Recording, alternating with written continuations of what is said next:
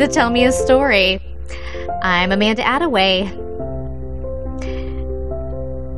This is the podcast that shares your creativity with the world. A story can be told in many ways, through words, such as short stories and poetry, and the lyrics of a tune. Just as words of a page can tell a story, so can music, art, and dance.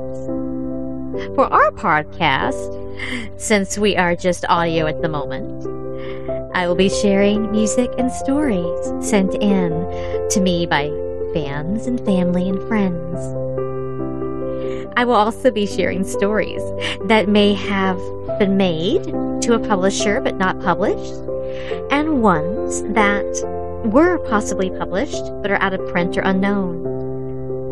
It's my way of saluting all of the hard work and the talent out there in this world. Why did I create this podcast? I created this podcast because the world needs more positivity and creativity at this time. As a child that struggled with grammar and coding, I still had creative stories I wanted to share with my family, and they were always very supportive of listening to them.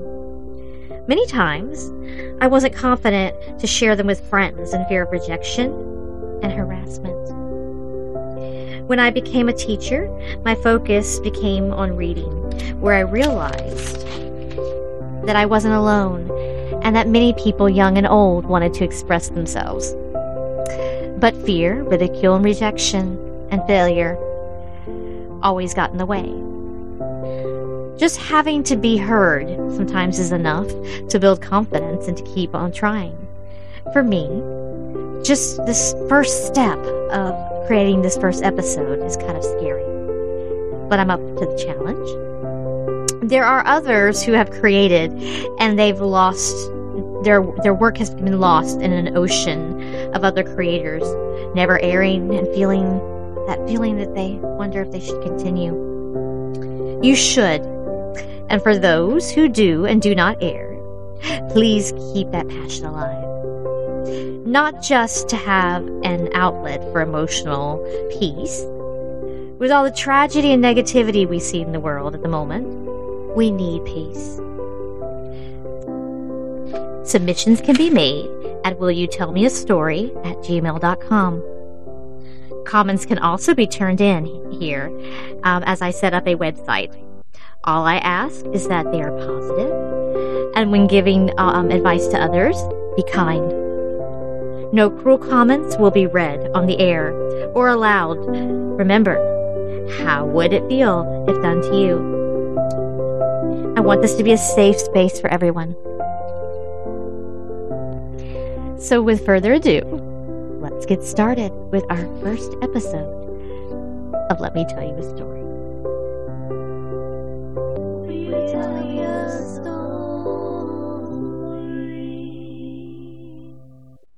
So on our first episode of Let Me Tell You a Story, I'm going to start off with a story that I am writing. And this story is actually a story about my dog, Tucker. Tucker was a rescue, and Tucker has a little interesting quirk that turns people off on him, and that is he vomits because he has a sensitive stomach. He's gone to the vet. They can't find anything else wrong with him. But he's such a nervous dog that if he goes outside and drinks water and runs around, comes back in, he just vomits it all back up. And so this kind of is a turnoff for people that meet him. And it got me to thinking, what would it be like to travel from family to family with this condition? What would that journey be like? And so I decided to write this story on Tucker. And so the title is a work in progress. And I'm open to suggestions, but the title is called What I Discovered from a Narcissistic Cat, from the words of a canine, Tucker Attaway.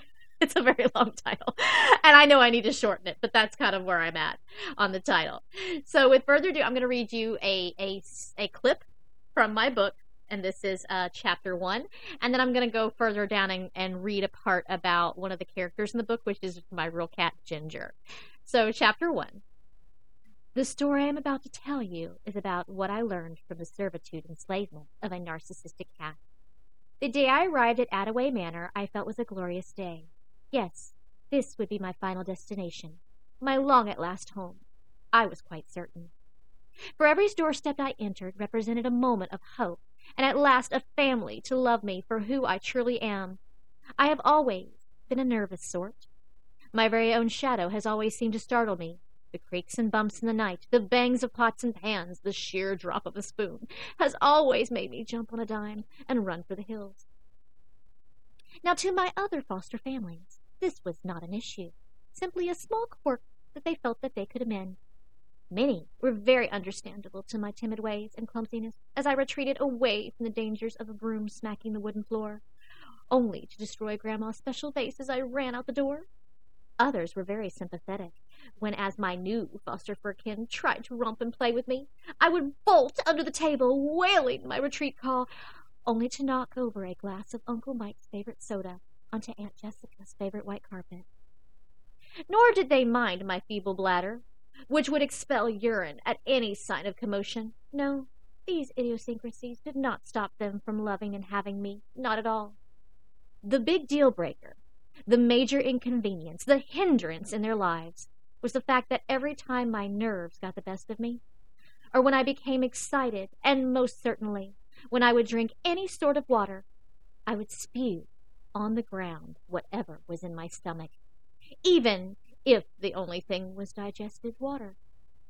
At first, my previous guardians would try techniques such as a small, soft kibble, or withholding water and offering ice. I really tried to stop it from happening. On many occasions, I would even lap it back up in hopes they wouldn't notice.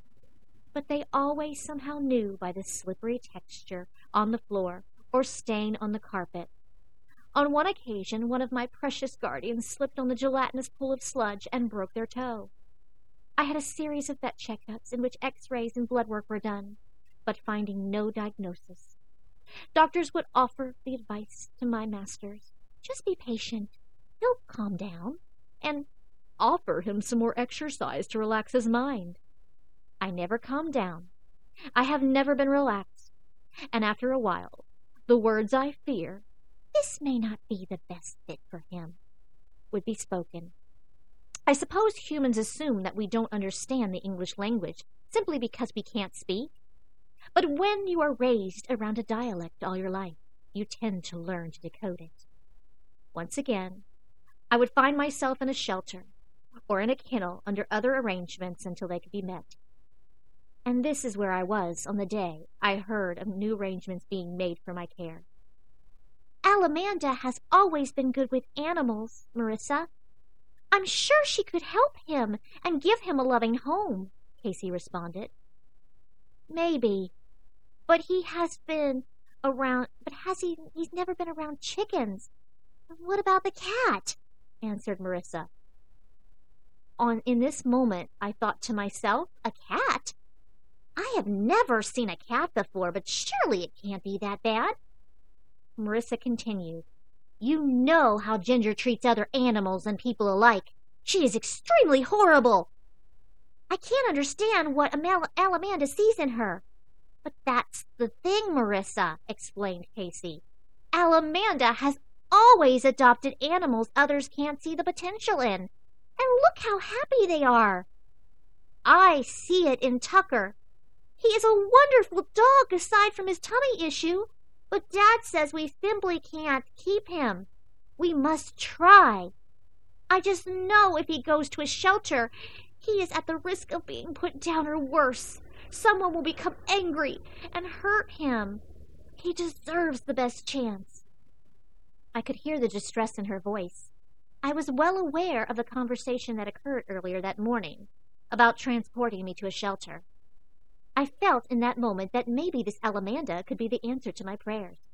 I wasn't sure what a chican was. And so what if there was a scary cat? I could make friends. I am quite a friendly sort, when I'm not running for my life. She will know I mean no harm. This could work. I would warm up to this human. She would take me home to this time. I would make it right. Her reputation was known for being the most patient with animals. I could make this work. All right, guys, so that is an excerpt of chapter 1. I hope you guys will mail in and let me know what you think of this chapter. And I'm actually going to fast forward down to another chapter that I'm working on. And this is going to be chapter 2 of, of the same story. So, without further ado,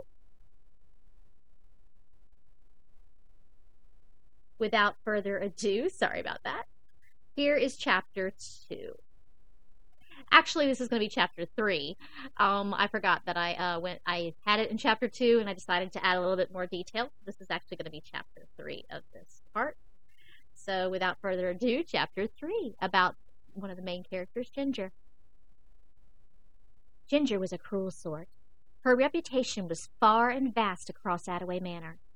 She was known to show no mercy to any of man's creatures. There were rumors that Ginger once pulled the legs off of a grasshopper, and rather than put the poor creature out of his misery, dropped him in the coop of the Cluck Bunch.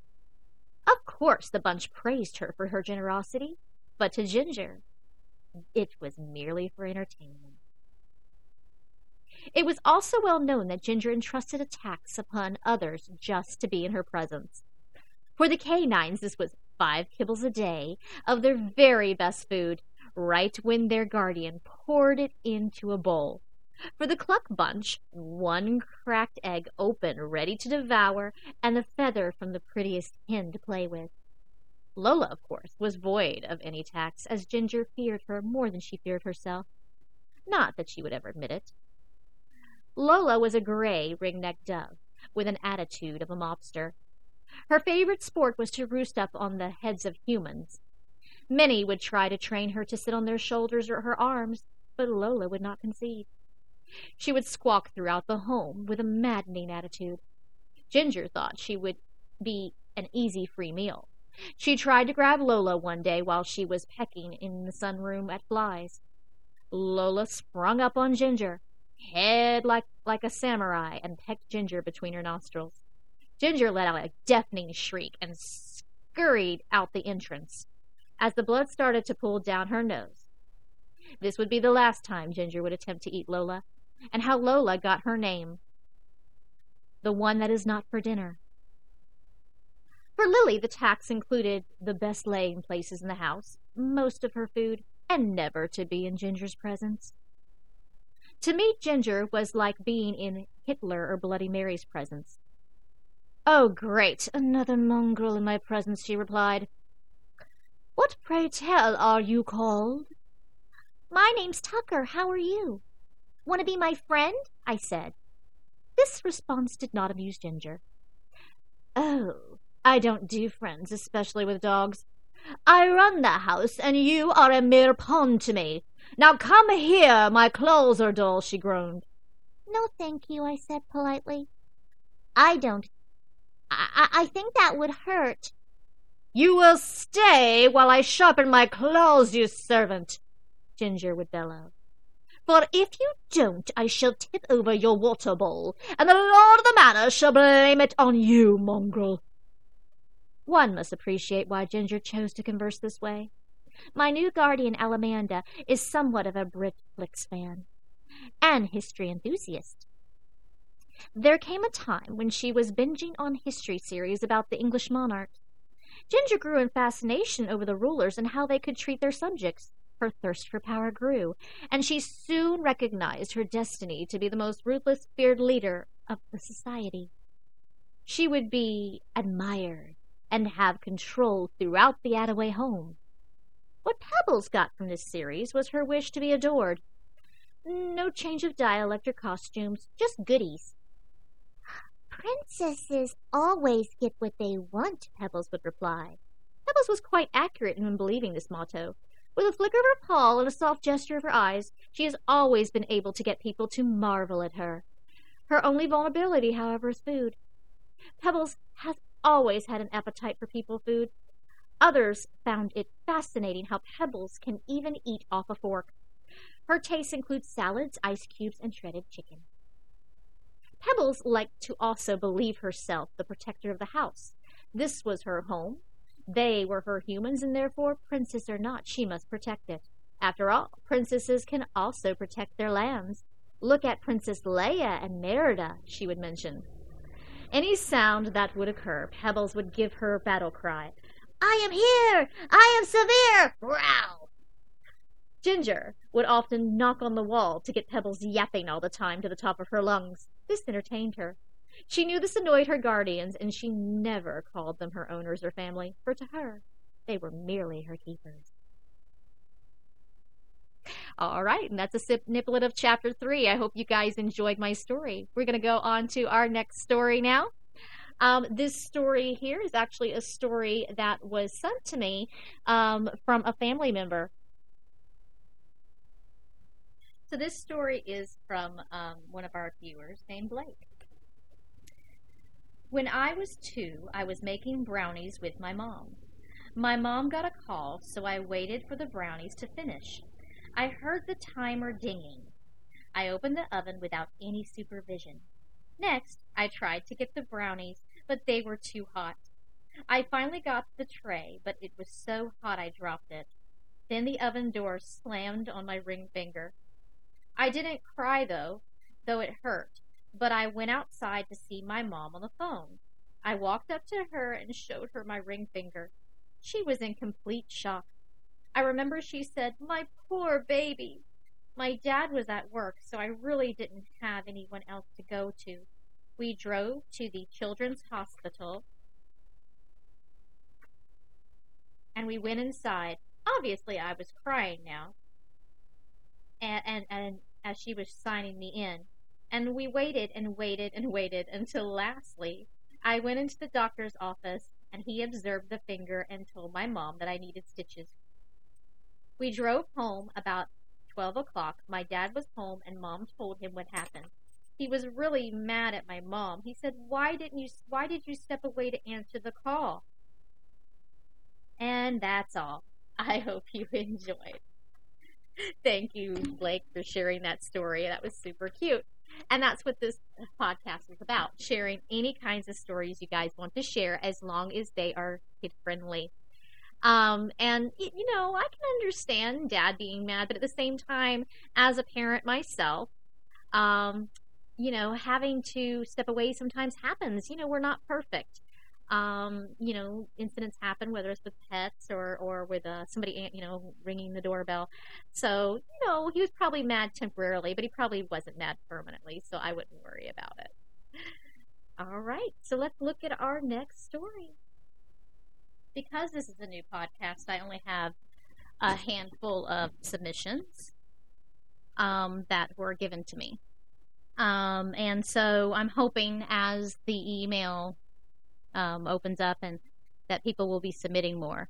Some of these come from family, friends. Sometimes I have some that students possibly want to share. But again, this podcast is also going to be about stories I might find in an editorial that somebody shared with a newspaper or magazine, or written books that were published or in print, some that are not in print.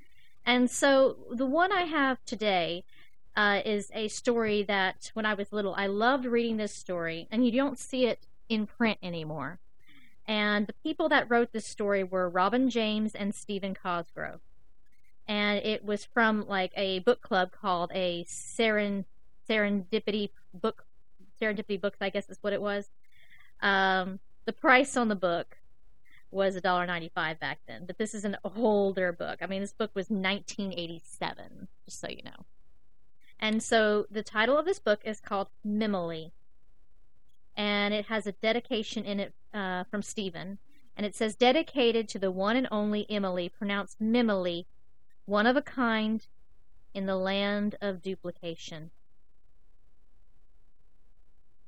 There was a land, a marvelous sweet-smelling land called the Jasmine Jungle, a land brimming with all the mystery of life and filled with the raucous sounds of all the creatures who live within.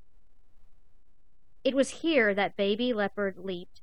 It was here that elephants of all sizes spritzed and sprayed the jungle with fine, watery mist, following rainbows to dance from sunbeam to sunbeam. This was Jasmine Jungle. In the middle of this land was a meadow, and in this fragrant meadow was a small, knobby-kneed giraffe. Oh, let me read that. And in this fragrant meadow was a small knobby-kneed giraffe was born, called Mimily. Normally, this would not have been such a special event, but until Mimily was born, there was only two other giraffes in the jungle, Mimily's father and, of course, Mimily's mother. All the other creatures of the jungle gathered around and oohed and awed at the newborn baby. Mimily had a problem of sorts. She knew that she was a giraffe. There was no problem with that. She knew all about the dangers of the jungle from her mother, who had taught her well. Mimily's problem was that she didn't have anybody to play with who was her own size. One day she joined a bunch of bunnies in playing some silly forest games. She thought to herself, "What fun! I just love to play tag." Soon the bunnies tagged her and she was off chasing the elusive creatures all over the meadow. Mimily felt just like a regular bunny, only a lot taller than the rest. The game started innocently and then ended in disaster. One minute Mimily was chasing all the bunnies. The next minute she tripped on a root and tripped on a root that the others had jumped over. She flipped, she flopped, and she landed in a heap right on top of all the little bunnies. One by one, the bunnies popped up to their feet out of this jumble of a jungle until only one left in the pile of confused was Mimily. "Gee whiz, Mimily," the bunnies cried. "You could have hurt us that way. You have got to play with someone your own size." With that, the bunnies hopped away, leaving Mimily tangled and confused in the middle of the path. Well, she thought, I'll just have to find someone taller to play with. She struggled to her feet and galloped clumsily on her way, in search of new friends and new games to play. Now, Mimily's only problem with finding someone her own size was the fact that Mimily was still growing. Day by day, she was growing taller and taller. She tried to play with the lions, but they were too short and much too rough. She tried to play with the monkeys, but Mimily had trouble walking on the ground, let alone climbing a tree. Finally, Mimily befriended two zebras and an elephant who were playing a rousing game of hide-and-go-seek. They had no objection to letting Mimily play. For as you know, the more the merrier when you are playing hide-and-go-seek. One of the zebras counted to 10, while the others slipped away to hide. The elephant hid in the river, with only his trunk sticking out like a reed. The other zebra hid in the brush, where her stripes disguised her. Mimily dashed this way and that, looking for somewhere to hide. She tried to hide in the water with the elephants, but she was much too tall. And besides, she didn't have a trunk to breathe through. She tried to hide in the brush with the zebra, but her neck stuck out like a weed in the willows. Finally, she found a place to hide, at least she thought she was hiding. But when the other zebras finished counting to 10, he instantly spied Mimily behind a pile of rocks in the clearing. Just where can a very tall giraffe hide? Week after week, she hid here, she hid there. Every time she thought she was hidden, the other animals would see her gangly legs on her neck sticking out. Finally, the zebras and the elephants sadly said, "It's just not going to work, Mimily.